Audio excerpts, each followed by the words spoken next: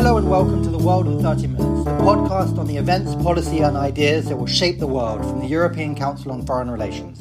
My name is Julian Barnes-Dacey. I'm the director of the Middle East and North Africa program at ECFR, and I'll be guest hosting this week's discussion looking at the long-running conflict in the Western Sahara. This is a conflict that's come back into the limelight given President Trump's recognition of Moroccan sovereignty over the disputed territory in exchange for Morocco's diplomatic normalization with Israel, as well as the recent collapse of the long-standing ceasefire on the ground.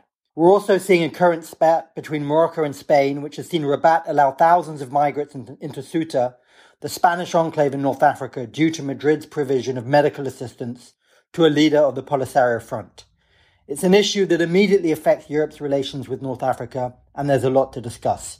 We've got a really great group of experts to walk us through current developments, and I'm really happy to introduce them to you. Irene Fernandez Molina is a senior lecturer in international relations at the University of Exeter. Nacho Torreblanca is head of ECFR's Madrid office. And Jacob Mundy is a visiting fellow with ECFR and an associate professor at Colgate University, New York. Jacob recently co-authored a paper for us with Hugh Lovett, Free to Choose, a New Plan for Peace in Western Sahara, which is available on ECFR's website and which I'd encourage you all to read. So thank you all very much for joining, and let's get stuck right in. Jacob, could I perhaps start with you, and could you perhaps just give us some initial background on what lies behind this long-standing conflict? What's driven the recent collapse of the ceasefire, and then kind of what are the wider factors that are now pushing it back onto the international agenda? Yeah, those are great questions, Julian. The conflict itself dates back to 1975 when Morocco invaded the territory in an attempt to wrest control of it from Spain, which was about to hold a referendum on independence. A nationalist movement called the Polisario Front had already formed to fight for the country's independence, and Morocco was very keen to stop this due to a kind of historical claim to the territory as a part of a broader kind of idea of what Morocco was before colonization. So there was a war that went on until 1991, and there was a UN ceasefire, and that ceasefire was premised on this idea that there would be a referendum. After 10 years of trying to organize this referendum, the UN kind of gave it up and said we need a negotiated solution. And since then, we've had, 20 more years of failed efforts to achieve a negotiated solution. So at the end of last year, some very dramatic events happened. On the one hand, at what is really kind of the only exit point in the territory leading to Mauritania. So from the Moroccan-occupied Western Sahara into Mauritania, a very vital trade route, dispute had emerged where Polisario felt that its rights, which is based upon the armistice line from 1991, were being violated, that Morocco was violating the agreement of the ceasefire by enhancing infrastructure in that region, particularly the paved road, which would allow Morocco to more efficiently exploit the territory's natural resources. Polisario tried to stage a protest, a civilian protest, after years of sort of raising concerns within the UN. That protest was expelled by Moroccan forces, and Polisario had said that this is a red line for us, and we will consider our obligation to the 1991 ceasefire dead at that point. And they did. And so that's when they began renewing armed attacks against Moroccan positions along this 2,700-kilometer defensive wall that separates the Polisario-controlled Western Sahara from the Moroccan-controlled Western Sahara. And so since then, we've had daily attacks by Polisario. This has gotten some attention, but not as much as one would have assumed, especially at the level of the Security Council. In an unrelated development, the outgoing Trump administration decided to recognize Moroccan sovereignty over Western Sahara in exchange for Morocco's renormalization of its relations with Israel, which had been suspended during the Second Intifada. This quid pro quo was basically a part of the broader Abraham Accords, which the Trump administration negotiated with various Arab states to get more recognition of Israel. The side deal for Morocco was that the United States would become the only major country in the world, indeed probably the most explicit in terms of recognition, when it comes to a state recognizing Moroccan control over Western Sahara. And so that also brought a lot of renewed attention to the issue of Western Sahara. And now more recently, we've had flare-ups of diplomatic tensions between Morocco and Germany on the question of Western Sahara, and then Morocco and Spain, where Western Sahara is definitely in the background of what's going on in terms of migration and other political diplomatic issues. Thanks, Jacob. And is your sense that there is a risk of further and wider escalation? I mean, is this a kind of controllable, low-level conflict, or are there broader kind of risks at play here? It's difficult to say at this moment. Polisario attacks are very, very much limited, as they were in the 1980s, to Moroccan positions along this defensive wall in the territory. And that Morocco has not responded in any significant way, as far as we can tell. There's one kind of vague reports of a possible airstrike, a drone strike that killed a Polisario commander, but we don't really have any on-the-ground confirmation from anyone. No one's really going and verifying what's happening. The UN is, it's had ceasefire monitors in the territory since 1992, and they're entirely silent on what's happening. We won't hear anything until the UN Secretary General submits a report in October on the situation. So we have no idea what the on-the-ground realities are. And that's quite scary, because not knowing what's happening on the ground could lead to the situation being exploited by external actors. We know jihadi actors are in the region. It's a huge area of migration and smuggling and things of that sort. So it's certainly a situation that Algeria does not want to see spiral out of control. And that if there was an escalation, by Morocco or from outside actors, we would also probably see Algeria take more increased interest in securitizing the area. Thanks, Jacob. Nacho, if I could turn to you now, Spain, along with France, have traditionally kind of provided Morocco with diplomatic cover on this issue, provided them with support on kind of their approach to Western Sahara. But in recent weeks, we've seen this kind of collapse in relations over the issue of Western Sahara. Can you kind of explain to listeners what's going on and just provide a sense of how Western Sahara has come between Madrid and Rabat and where things may be headed? Spain has not, in fact, changed its position. It has held a consistent position, knowing that it sits in a very delicate place, also because it has a responsibility as a former colonial power, but also it needs to keep very good relations with Algeria as well, on which we are heavily dependent on gas imports. So, Morocco, Algeria, and the Western Sahara is kind of a Bermuda Triangle for any foreign minister venturing into it. It very likely disappears and fails because we don't have the leverage to push any of the sides into an agreement. So what we try to do is to try, of course, to find a negotiated solution under international law. We're not as free as the United States as to do away and break with international law. And this is what has been the game changer. France, on the other hand, they don't have an issue having bad relations with Algeria, of course, for other reasons. So they are supporting, and they've been supporting Morocco all along in more open ways. So I think the game changer was December 10th. And as Jacob said, these led the Moroccans felt that, the last mile of this very long struggle was, to the reach of their hands. And that therefore they needed only to push Spain a bit, and then France, in order to bring Algeria and the Polisario to the negotiating table. And then, the European Union would follow suit because, they don't have a dog in the fight and so on. I think this is a severe and very deep misunderstanding of both Spain's capacity to switch positions there, but also of the capacity of the European Union to just do away with what the European Parliament and the European Court of Justice has been doing. So in a very bad situation already, because a coalition government with left-wing supporters supporting the Sahrawi people in Spain, which is a traditional cause for, by the way, from Vox to the left. There's a sympathy in the Spanish people for the Western Sahara and for the Sahrawi people and the Polisario. Many of these young kids, spend the summers in Spain with families. So there's a deep civil society and sympathy there. So Spain is also tied electorally on this issue. But then, the decision to host, on humanitarian reasons, Brahim Ghali was kind of the straw that broke the camel's back to the eyes of Morocco. And this is when they decided to unleash this migration wave into Spain, into Ceuta. And in practical terms, diplomatic relations are broken at the moment with no dialogue going on. And we don't clearly see a deterioration. I think Morocco made a mistake in thinking that these days you can use migrants as a leverage. Maybe they can do it on Spain, but they don't realize that this is not 1975, that we're members of the European Union, and the European Union is not in the mood to get in more blackmails like it has got from Erdogan back in the past. So we really need to reconcile the situation, but we are also telling the Moroccans that we are not going to change our position out of just sheer coercion on migration. And also, they should not expect the European Union to change its position just like that. But is your sense then, I mean, you're essentially saying that Spain will continue almost to, despite this recent hiccup on migration and the problems with Rabat, to almost continue to lean in support of Morocco, despite this issue. Is that what you're saying? The argument from Morocco, and I get that, and they repeat that every time, and I think they have a point in that, saying, look, you have Spanish people, European, two existential issues, migration and counterterrorism.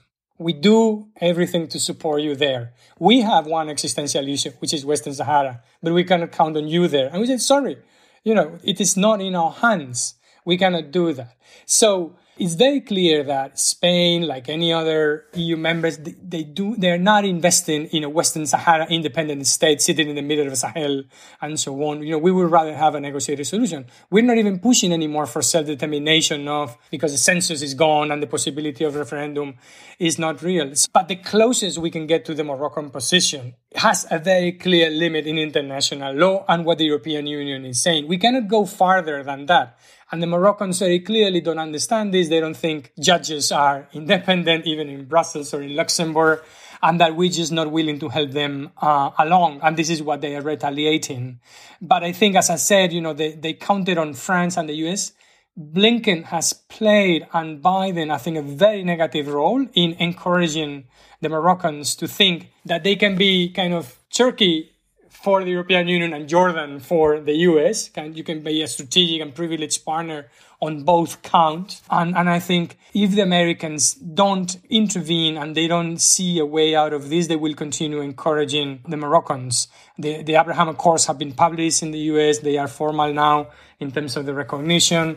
There are military maneuvers going on between Morocco and the United States, which in Spain was usually participating, is not there anymore. So the US is not playing a balanced role as it did in the past, knowing that both allies at both sides of the strait are absolutely strategic. So here's this equilibrium. And the EU can come to the rescue of Spain. It has done very strong statements, but what kind of leverage and power the EU can do is limited compared especially to the US one. Thanks, Nacho. So, Irina, Nacho is in a sense there of international cover and kind of space for Morocco to maneuver. But he also referred to kind of EU principles and international law. And it'd be interesting to get your sense on the kind of wider European perspective here. I mean, we said, Jacob mentioned that Germany has also had problems with Morocco of late because actually it's been unwilling to recognize Morocco's sovereignty over Western Sahara. Is the Spanish position reflective of a broader European position on this? Is there any willingness to put any pressure on Morocco or to try and get in the mix to try and forge a negotiated solution here?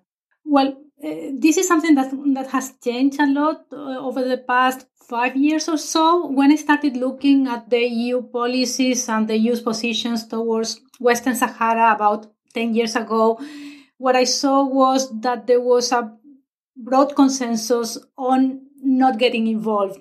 Any EU officials you would talk to would say, we have no added value on this issue. We stick with the UN principles and the UN process, but there's nothing we can get by involving ourselves in this very complicated conflict that furthermore is low priority for us because it's been frozen since the early 90s. So the EU was very happy to keep a backseat position. At the same time, the relationship with the two parties in the conflict was very unbalanced, of course, because the EU has a very deep bilateral relationship with Morocco, while there's no contractual relationship whatsoever with the Polisario Front. What I found most striking a few years ago was that Western Sahara was never mentioned in one single document of the EU Morocco bilateral dialogue. So if you look the action plan for Morocco under the European neighborhood policy, there was no single mention of the word Western Sahara.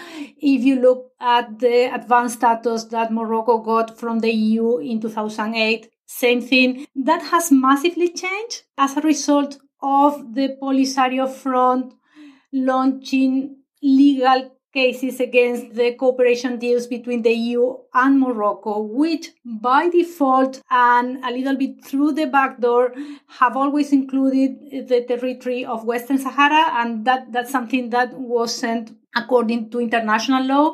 So starting from 2015, 2016, there have been a number of rulings from the Court of Justice of the European Union establishing that Western Sahara is a legally distinct, a legally separate territory that cannot be included as it is currently in all EU-Morocco cooperation deals. That totally changed the game because it created a huge diplomatic crisis between Morocco and the EU. Morocco announced they would interrupt all dialogue at the highest political level, all meetings of the Association Council and so on with the European Union. In 2016, this looked like a game changer.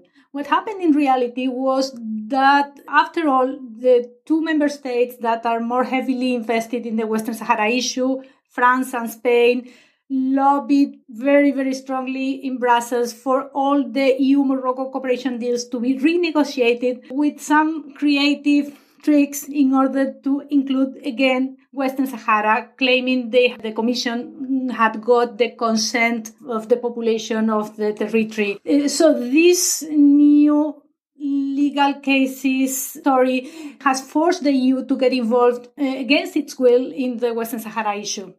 Am I right in thinking that this summer we're anticipating a decision from the Court of Justice of the European Union to invalidate the EU's inclusion of Western Sahara in its trade and fisheries agreements with Morocco? And if so, I mean, where does that take us? And you seem to be suggesting there's this kind of this contradiction between kind of international law and where these key European member states come down on the issue. Yeah, there's a very, very fundamental contradiction that's not been sorted out. The renegotiated deals between the EU and Morocco were again challenged by the Polisario Front, and we're expecting now, I don't know exactly what the dates will be, we're expecting now new rulings that are very likely, based on the case law we already have, are very likely to again invalidate the applicability of all of these cooperation deals to Western Sahara. And that's going to create a new big crisis because for Morocco, this is a non-negotiable issue and this is seen as a threat to territorial integrity. What would be interesting, in my view, would be that the EU turned this crisis into an opportunity because the EU has strong leverage, economic leverage on Morocco. Morocco is still very heavily dependent on the EU for everything related to trade, foreign investment and financial aid. And the EU has never made use of this leverage in order to put some pressure on this party to the conflict and force it to meaningfully engage in a conflict resolution process. So I think that the new rulings from the Court of Justice can possibly be turned into an opportunity if the Commission, the member states in the first place, don't go in the same direction as in 2016. Jacob, you're as someone who's followed this conflict for quite a long time, I'd be interested to get your sense on, is there a sense of any European willingness or ability to kind of get more engaged here? Can Europeans play a role? Should they play a role? Do you think there's an interest here in terms of kind of Europeans looking and wanting to help negotiate and stabilize this conflict compared to other competing interests with Morocco, whether it's terrorism, trade or migration?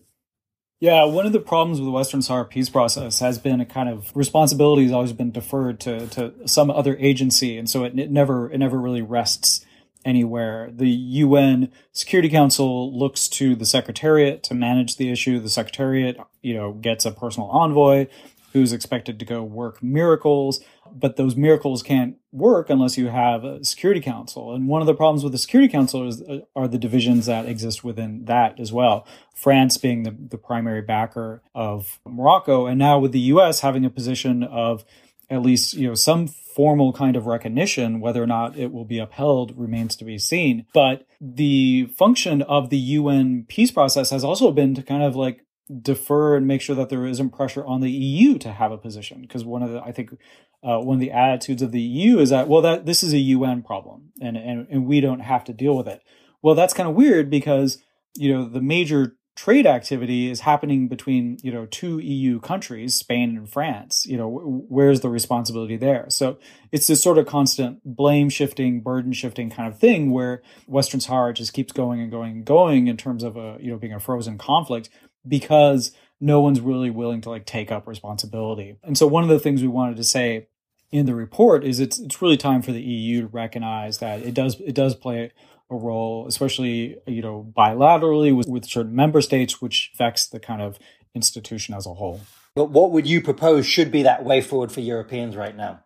Well, I think the primary thing is actually to be neutral in the issue, and that having trade relations with Morocco that extend into a non-self-governing occupied territory is not an act of neutrality. So the first step is to, especially if the court's ruling again is against the fisheries agreement, then it's time for the EU as a whole to say, okay, we need to adopt policies and procedures that recognize, one, that this is an ongoing conflict, and that, two, we need to actually, if we want to see a peaceful resolution, we need to help create that space by stepping back. Nacho, is there any chance of that happening in Madrid? Is that going to, is there any prospect of movement? Well, my impression is that this conflict is lasting so long because all the solutions are worse than the problem. That is, a solution to the problem would entail people having to renounce and to lose some very basic issues like statehood, sovereignty, an ongoing fight which is going on for 40 years, the legitimacy and so on. So the statu quo at the end plays a role which unfortunately, it's even if there are, breakup of military hostilities at some point, but, the Polisario knows that they cannot win, that they cannot even hostigate the Moroccans to a significant extent. In any case, they are armed and supported by the Algerians, who have only always wanted to use these to have a weak Morocco and eventually access to the sea and so on. So in a sense, for Morocco, it's hard for them to live with understanding that they have a de facto control of the territory, but they're never going to have the jure control of the territory without a negotiation. And that's the status quo, out of which, as you said, which they benefit a lot, with some bruises with the European Union here and then, but which they're very able to diplomatically control. The EU has said, as Irene has said, has gone all the lengths to try and minimize the cost of having them, including Western Sahara, in the agreements, trying to extend cooperation, trying to go all over these formulas. So it's very hard to go on or to move beyond that. Again, for the Algerians and for the Polisario, how do they justify that all this long struggle will end up in them being part of Morocco, even under a free association agreement, as Jacob and Hugh are proposing in their paper? So who has the leverage here and the incentives to change the game other than game changers which are negative, as we've seen? Because the European Court of Justice, in a sense, is a game changer, but it's not necessarily a positive game changer. It's a negative game changer. The same with the Trump administration.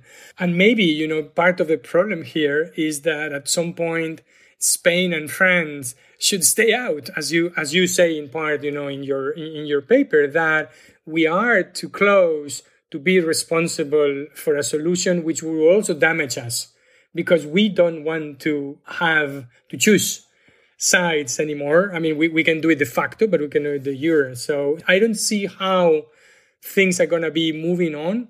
And I think they can only go worse. If Morocco uses this summer to unleash, and also the Court of Justice ruling, in order to unleash another wave of migratory influx into not only Ceuta, but also the rest of Spain. Then there will be sanctions probably by the European Union. Things will get much worse before they get much better. But I must also say that there's a huge responsibility also with the Polisario and Brahim Ghali, who is the hardliner, who I think, has made several mistakes in trying, to declare war, which is impossible, and to open up hostilities. But I know it's a very frustrating solution, but honestly, I don't think it's in the hands of only Spain and Morocco to do that. Only an agreement between the EU and the United States at the same time would be able to fix things. And even then, I don't see why Algeria would accept a solution. Irene, Nacho has been a touch pessimistic there. And would you share the sense that it's a kind of zero-sum deadlock between kind of Moroccan ambitions for continued sovereignty, or for sovereignty, and Polisario kind of ambitions for independence? Is there a way to kind of walk through that path? And can Europeans make a difference?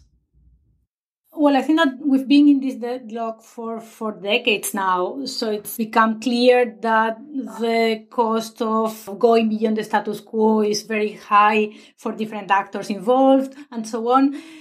Part of this, I would say that in the current situation, we're seeing a little bit of the limits of the status quo on several fronts. We've seen the end of the ceasefire, the resumption of hostilities, even if it's low-level hostilities, it's still something that questions whether we should still have MINURSO, the UN peacekeeping mission, which is not preparing the self-determination referendum or being able to maintain peace. We're also seeing the limits of the status quo in the current crisis between Morocco and Spain. I'm fully aware of the extent to which any Spanish government is between a rock and a hard place when it comes to dealing with Morocco and Western Sahara. But still, it's also increasingly obvious that keeping things as they are is untenable in many regards. And also that Morocco is now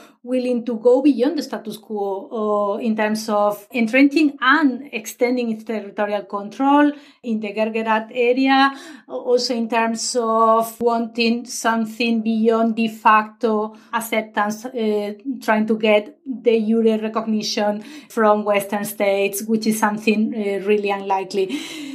So, I'm not exactly sure. I'm not very optimistic either. But I also think that we're reaching some sort of tipping point for good or for bad, and some sort of reaction from the European Union and hopefully also concerted with the US will be needed at some point.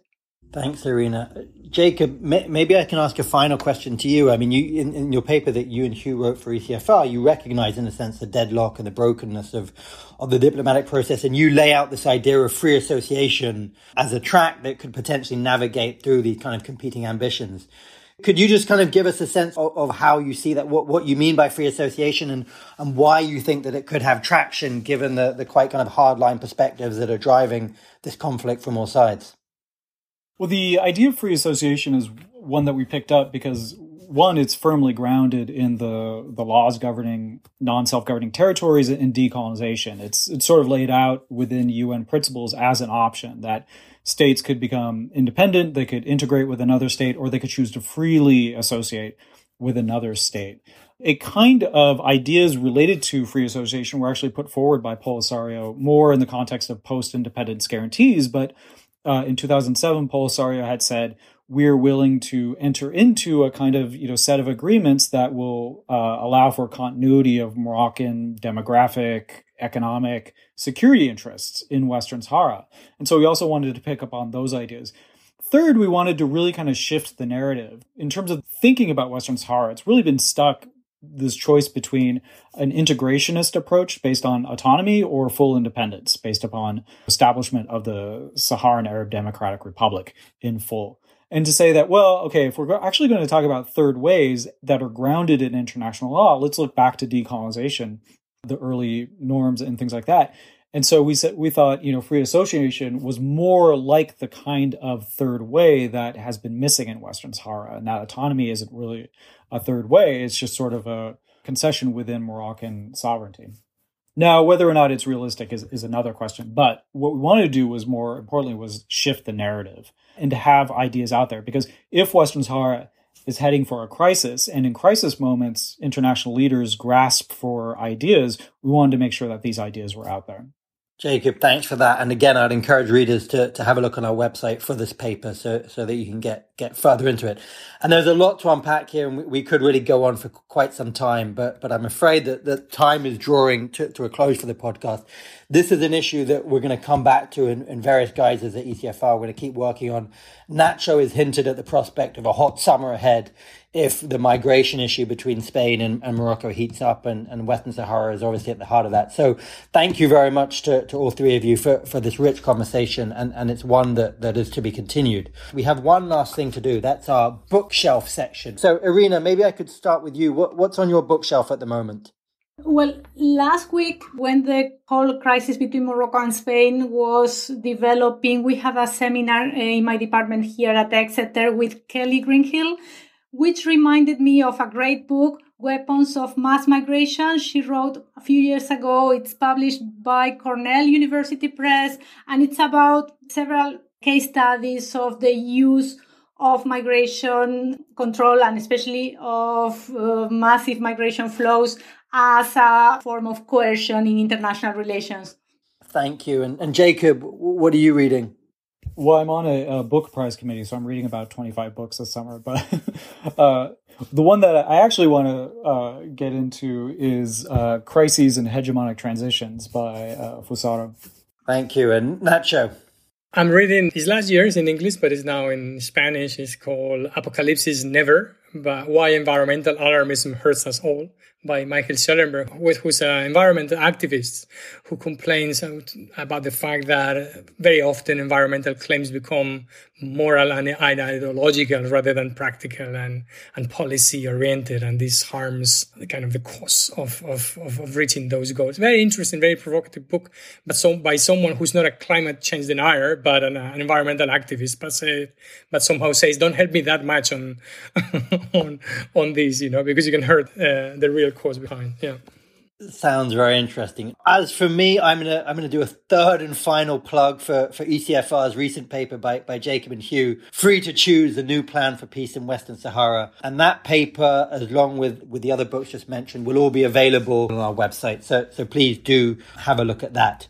So many thanks to all of you for this conversation. I hope that listeners have found it interesting. And if you do enjoy listening to the podcast, please do let other people know about it by giving us a good rating and review on whatever platform you're using. But for now, from Irina Fernandez Molina, Nacho Torreblanca, Jacob Mundy, and myself, Julian Barnes-Dacey, it's goodbye. The researcher of this podcast is Lucy Haupenthal, and the editor of this episode is Marlena Riedel.